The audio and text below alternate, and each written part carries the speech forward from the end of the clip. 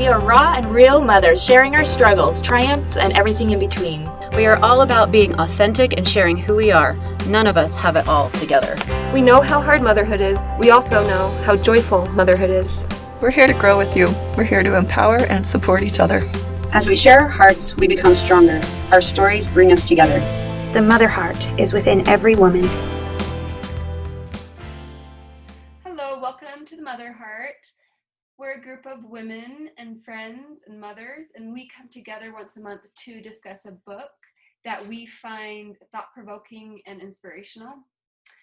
So this month's book is called The Power of Now, and it's written by Eckhart Tolle. He is from Germany, and he is a spiritual leader. In his book, The Power of Now, he talks about how we can transcend or overcome the natural man or the ego by becoming present.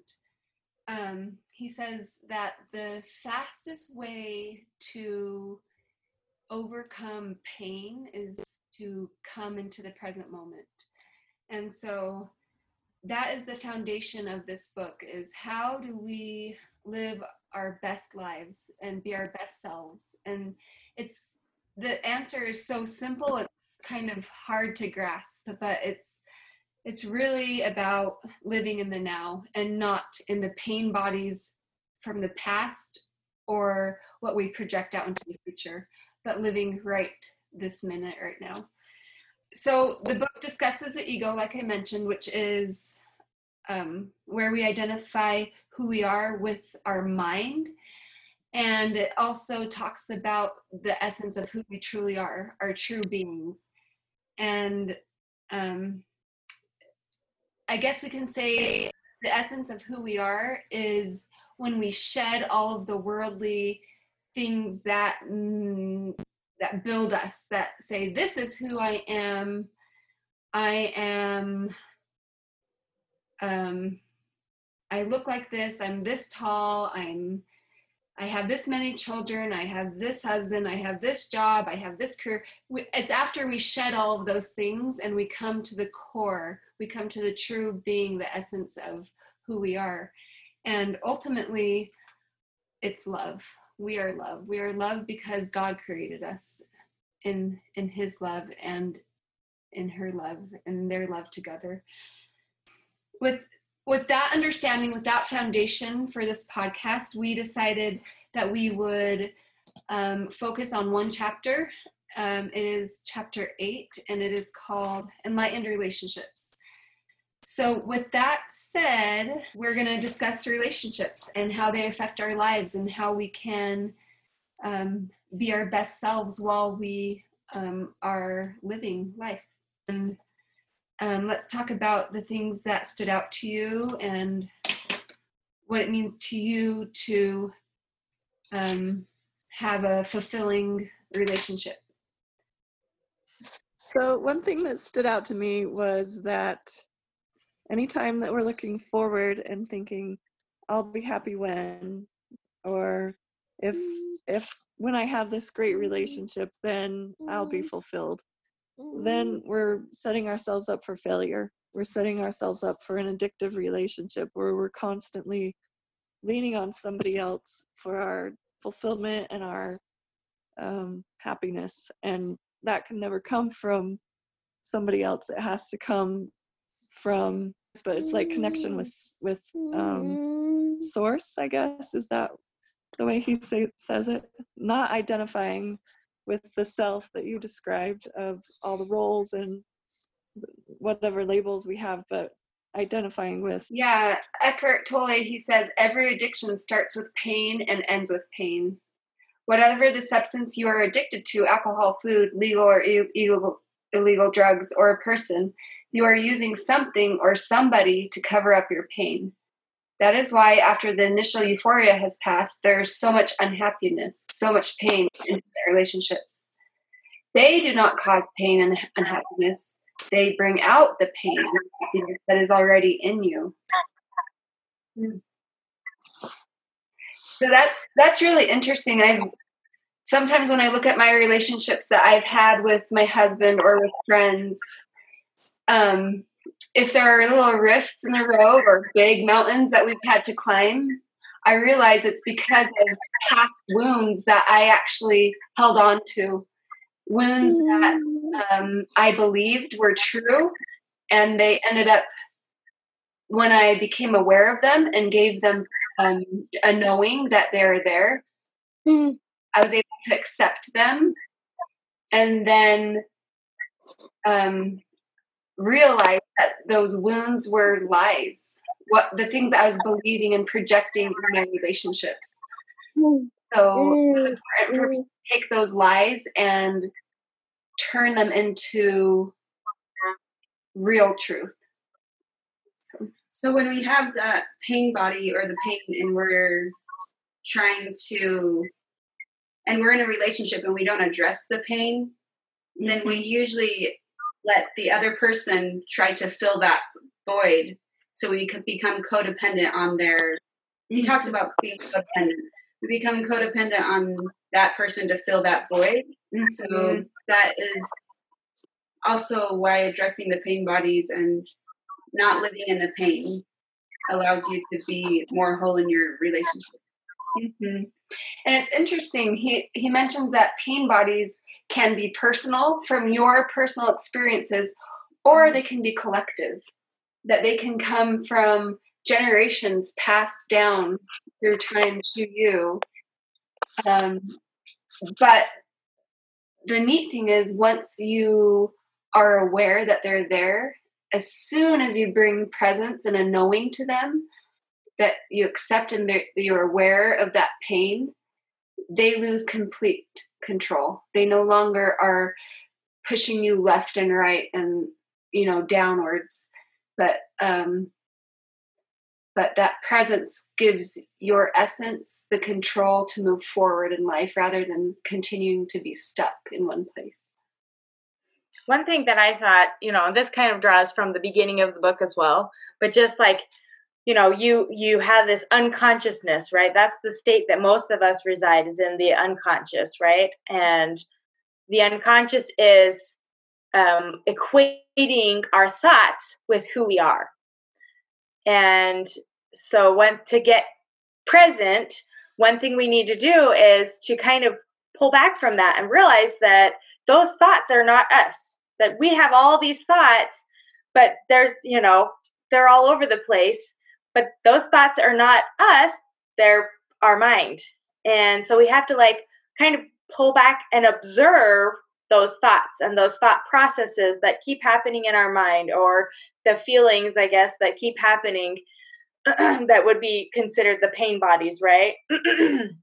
And so when we can pull back and observe basically our mind and our feelings, and when they come up and why they come up, then we're able to kind of let go and realize that's separate from who we are, and that then we can control those thoughts and feelings because we're pulling back, we're observing them, and maybe even just accepting them, oh, well, we're having this feeling because of this situation, and that's okay, but you're observing it from kind of a farther back place. Does that make sense? And so I think in a relationship, that's kind of how you can gain that presence, is to observe, oh, they did this and said this, and immediately this was my reaction. So why did I react that way? How did that make me feel? What is it, that's making me feel this way? And I don't even know if he's talking about exploring those things, or if he's just saying observe them and accept them, and because you've pulled back from those thoughts and you're observing them kind of almost as a second person, it kind of takes the power away from them, and you don't have to be stuck in them, if that makes sense. So I thought that was really interesting, because I found when my husband and I have arguments or whatever, if we can kind of see those patterns emerging that continue to happen in every argument that we have, or what's underlying it, that it's because of past things or fears that we have of the future or our own baggage or, just our knee-jerk reaction to be defensive or argue or whatever.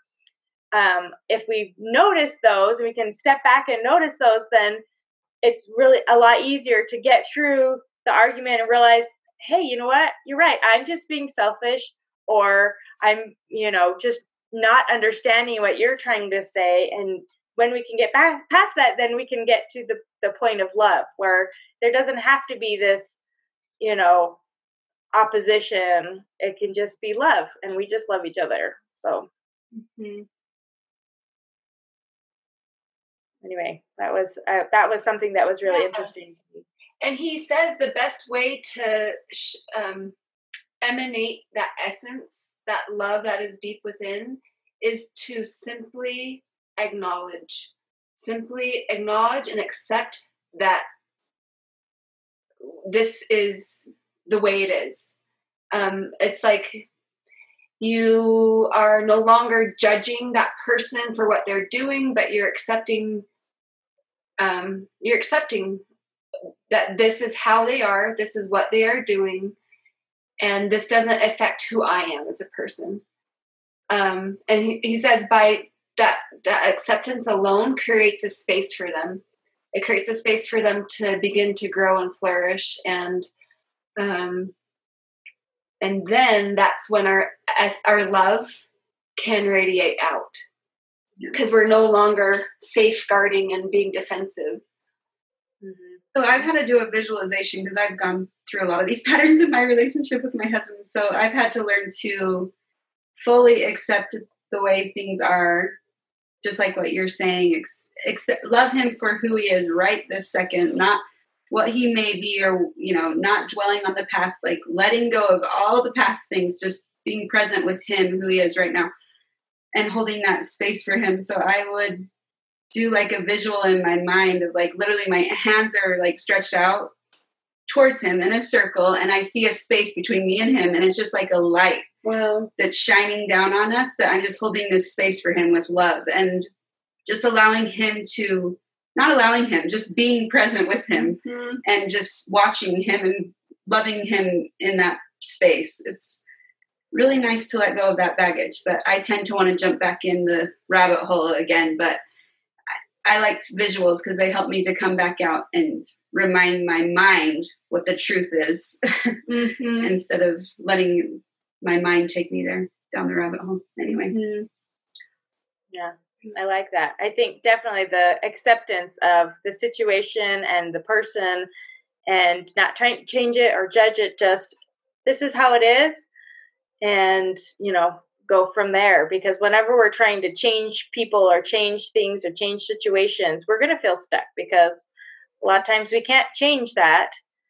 And so if we just allow it, then we can then move forward, and we don't have to be stuck in those thoughts or feelings. So, and the things that we're trying to change, or we want to be different, and that it causes so much pain, no matter where the pain's coming from, they get to be so huge right in your face, and you think they are really, really, really big, and almost like you can't overcome this. It's too much. I can't do this anymore. You want to give up or run or flight or fight or whatever you want to do. But when you can come to that present moment, offer that space and accept what is, and trust, for me, in a higher power, God and source, then it shrinks that problem down to the way it actually is. And you see that person for who they are. You see their essence, and you're like, oh, this is going to be okay. We're going to be okay. Like, this is as big as it feels. Yeah, and these thoughts are so contradictory to today's world.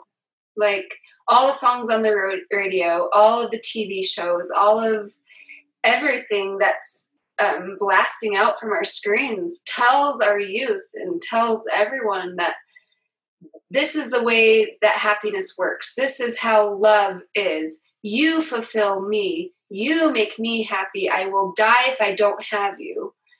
And that's bad in a way, because that's teaching our youth and our children that this is how they should live. This is what they should seek. So true. And Eckhart, he says, Never before have relationships been as problematic and conflict-ridden as they are now. As you may have noticed, they are not here to make you happy or fulfilled.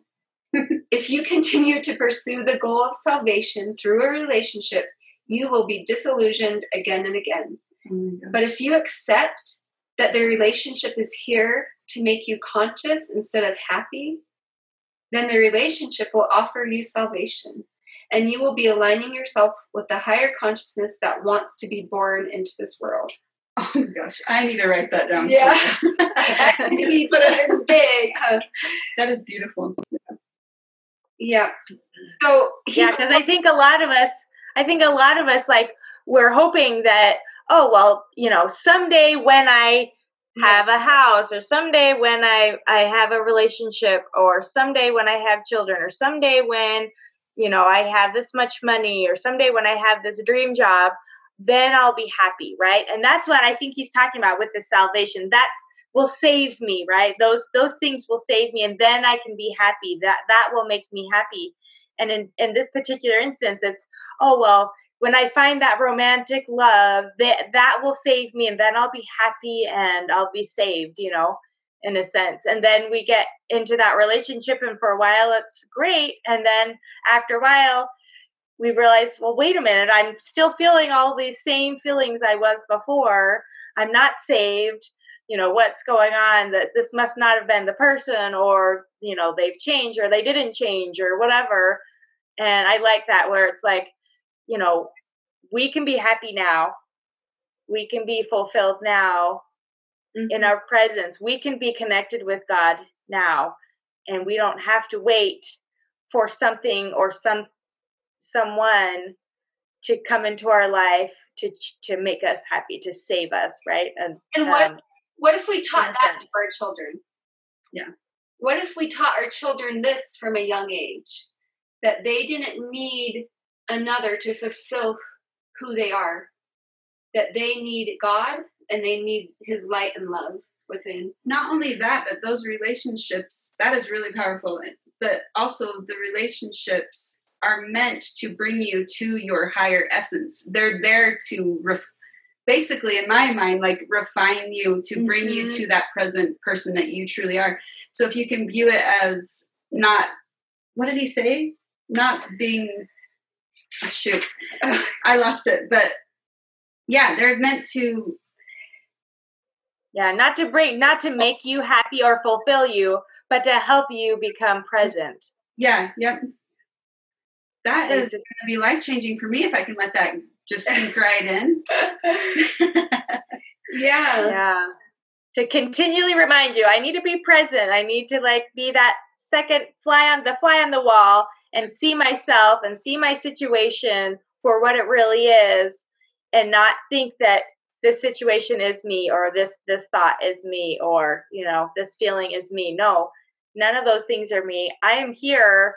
And I can observe myself, and therefore I can be in charge of everything, right? That's or not. Like, I don't have to change it, but you can also be grateful for your partner or your person you're in that relationship with, whatever relationship it is, because it's teaching you, it's making you see yourself more clearly, even if it hurts.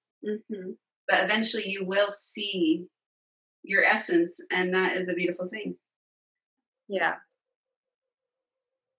That's so cool.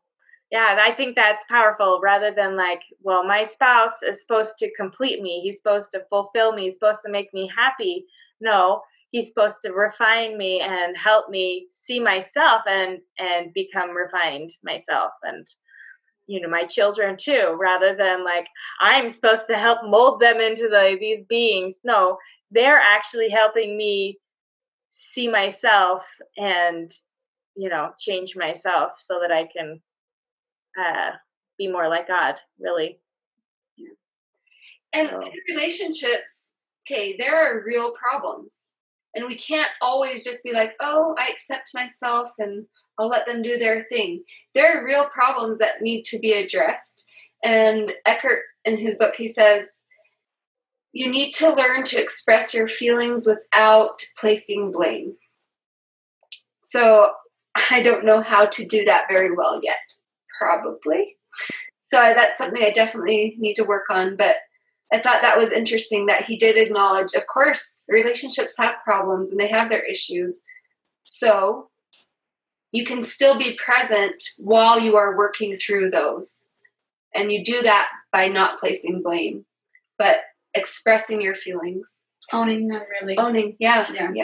Yeah, rather using I statements like I feel rather than you are doing this, you know, like I feel like when you do this, I feel this way or whatever. That's what one thing that my husband and I have talked about in our fights. That's what we need to do is I instead of you.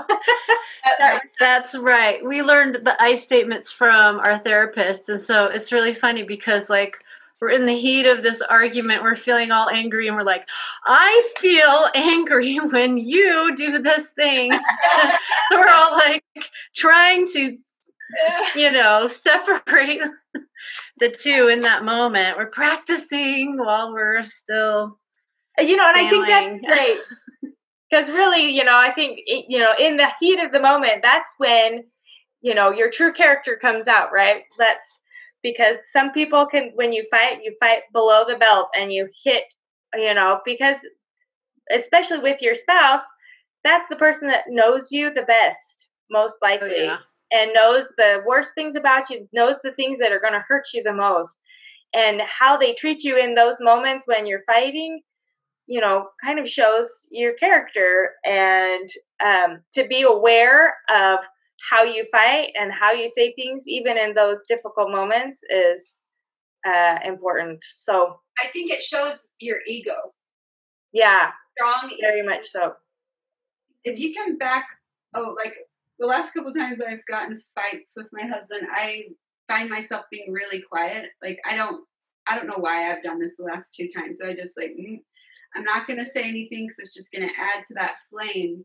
But then when I gave it a day later, and I'm still thinking about it, obviously, because it was hurtful or painful or something was said that, made me ponder on something, then if I can give it some space and then go back with my heart instead of my head, then I can say things in a way that he understands. It's like, oh yeah, you're right. That was hurtful. I'm sorry. Or, or I'm sorry I said that. And what you said did make sense, anyway. Yeah. Well, one thing I thought was really interesting was he talks about that you don't both have to be present in order to work well together, right? If you're in a relationship with somebody who's not present and you've achieved that, so to speak, then that's fine. But it actually makes it harder. Like you can help them see themselves or whatnot, but it actually makes it harder sometimes because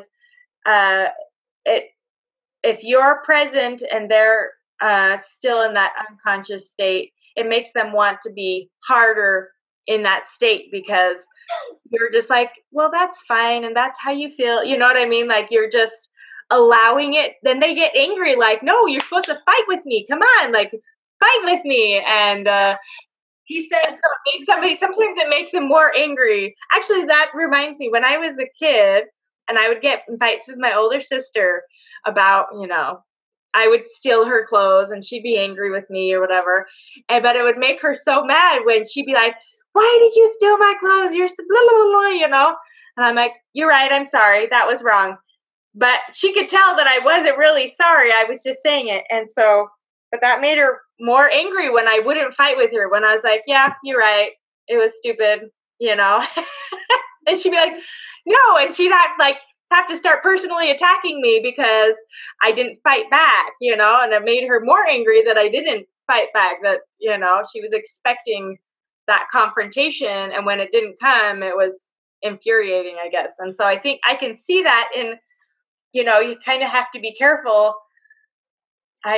when you're in a relationship and maybe, I don't know, but he was just saying that it's sometimes it can be more difficult when one person is present and the other one, and he's, expecting to duke it out almost, And Eckhart Tolle, he explains that Remember that the ego needs problems, conflict, and enemies to strengthen the sense of separateness on which its identity depends.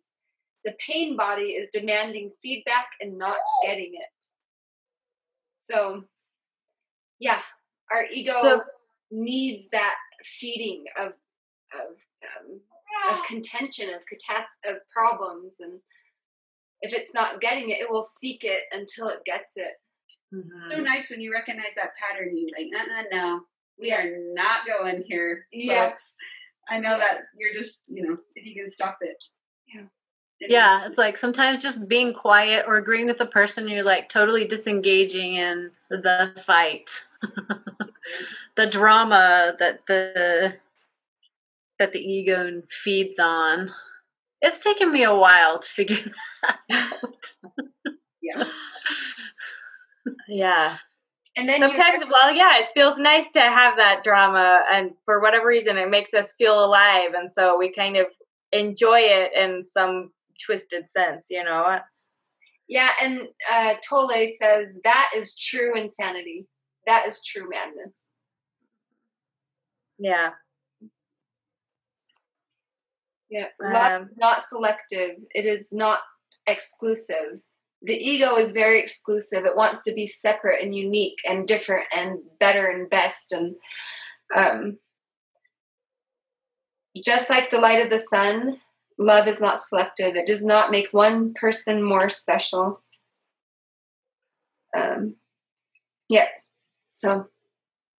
So what does he say? Do you remember what he says about like how to help with that conflict when one person is more present than the other? I just remember him saying that when one is being conscious and the other one isn't, that they separate like oil and water. Yeah.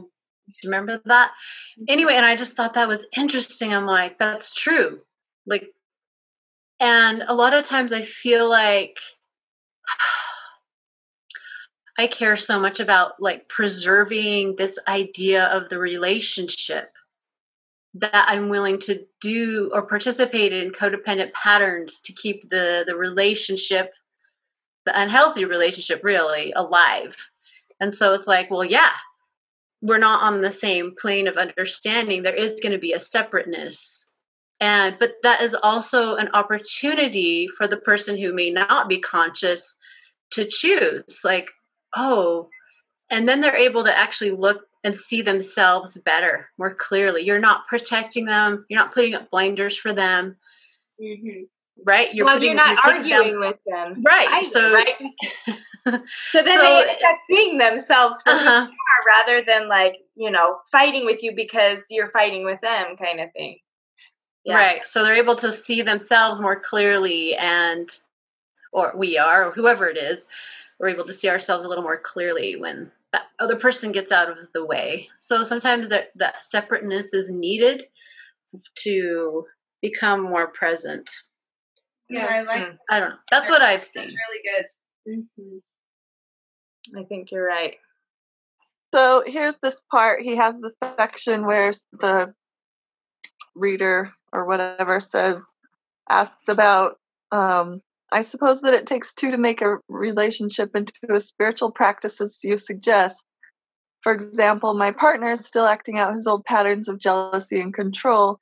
I've pointed this out many times, but he's unable to see it. So I'm going to skip down a little bit. And his answer is, when your partner behaves unconsciously, relinquish all judgment. Judgment is either to confuse someone's unconscious behavior with who they are, or to project your own unconsciousness onto another person and mistake that for who you are. To relinquish judgment does not mean that you do not recognize dysfunction and unconsciousness when you see it. It means being the knowing rather than being the reaction and the judge. You will then either be totally free of reaction, or you may react and still be the knowing in the space in which the reaction is watched and allowed to be. Instead of fighting the darkness, you bring in the light. Instead of reacting to delusion, you see the delusion, yet at the same time look through it. Being the knowing creates a clear space of loving presence that allows all things and all people to be as they are. No greater catalyst for transformation exists. If you practice this, your partner cannot stay with you and remain unconscious. So, wow.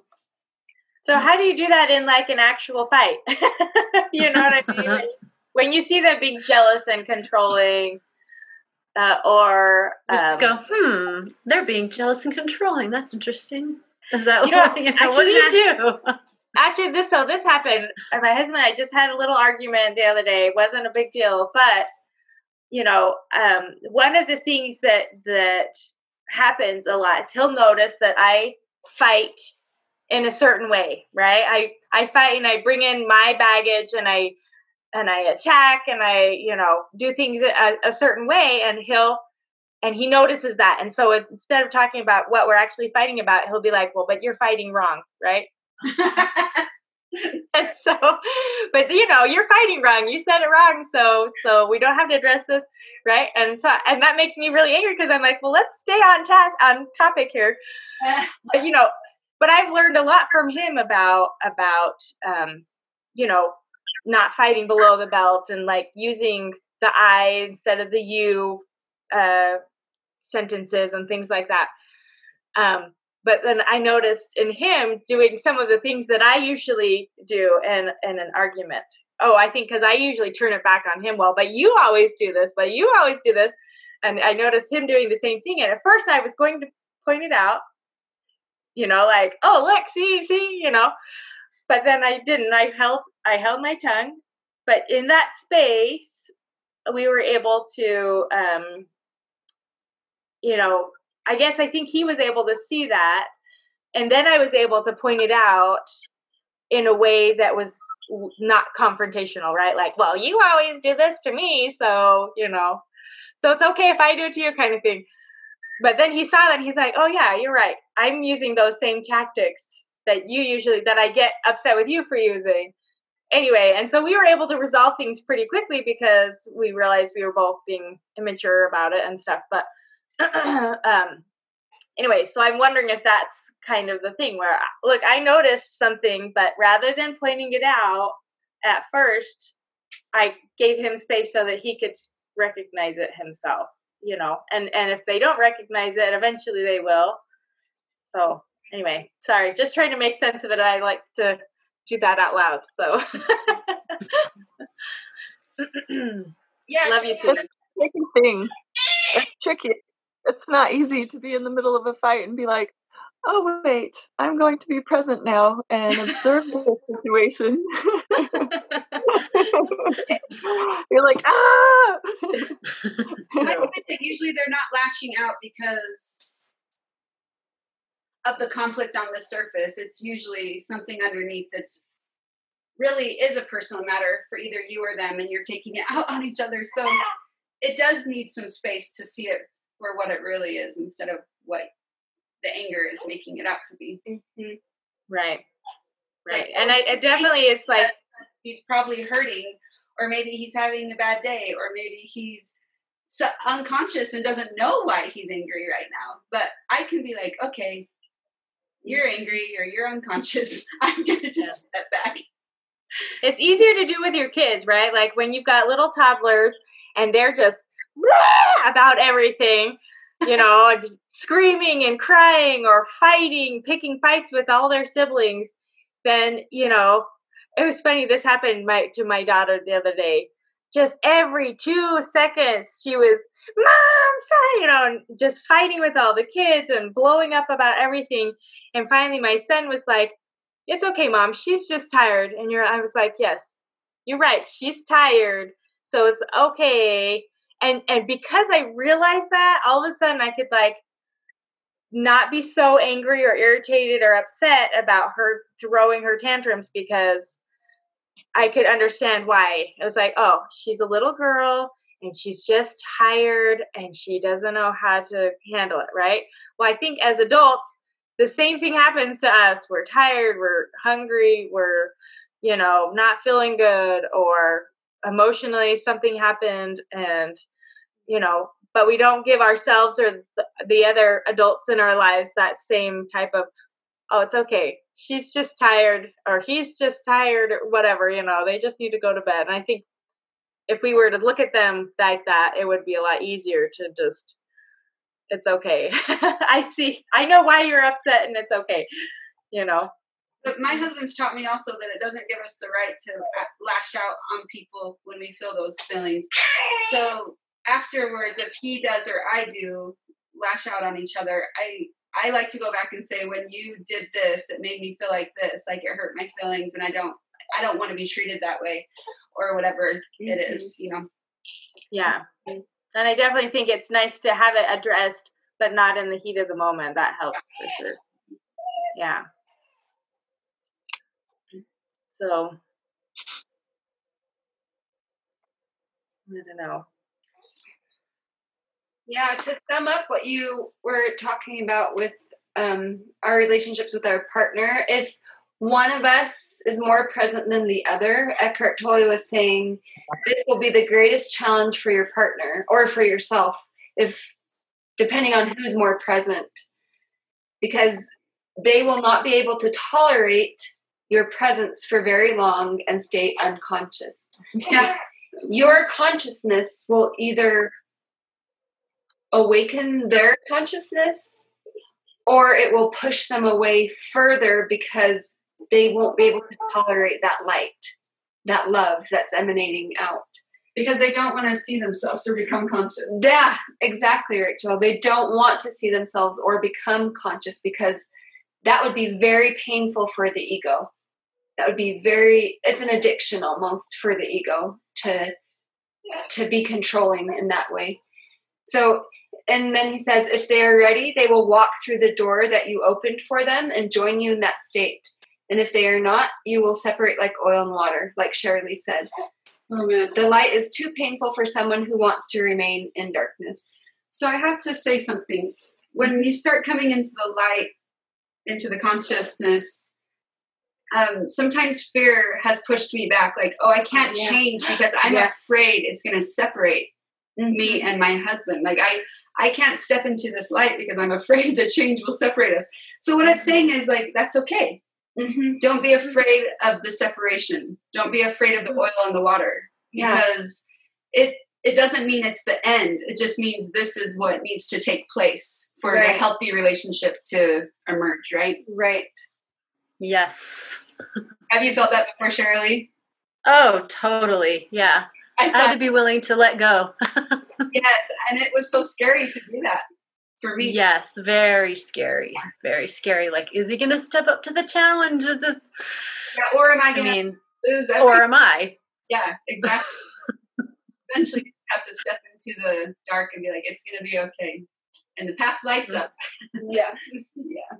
So that was just one part of chapter 8. There's another part that talks about the female pain bodies and menstruation. And I would love to discuss that now, but we don't have any more time on this particular podcast. But it is so intriguing to read that part and to discuss it with other women. So we will end this podcast right now, and perhaps we'll get another podcast on that part of section 8. Because that alone can take an hour. Because it's just so good to realize where the collective female pain body is emerging from, and how to identify it and how to move past it and through it. So let's push stop on this podcast, and I thank everyone for participating today, and I just love discussing all these things with you beautiful women. So all right, we'll talk to you later. Thank you so much for joining our Mother Heart Circle. Please send us your thoughts, inspiration, experiences, and stories. Your voice is important. Your wisdom and your hearts are needed. We believe in you, we love you, and thank you for being you.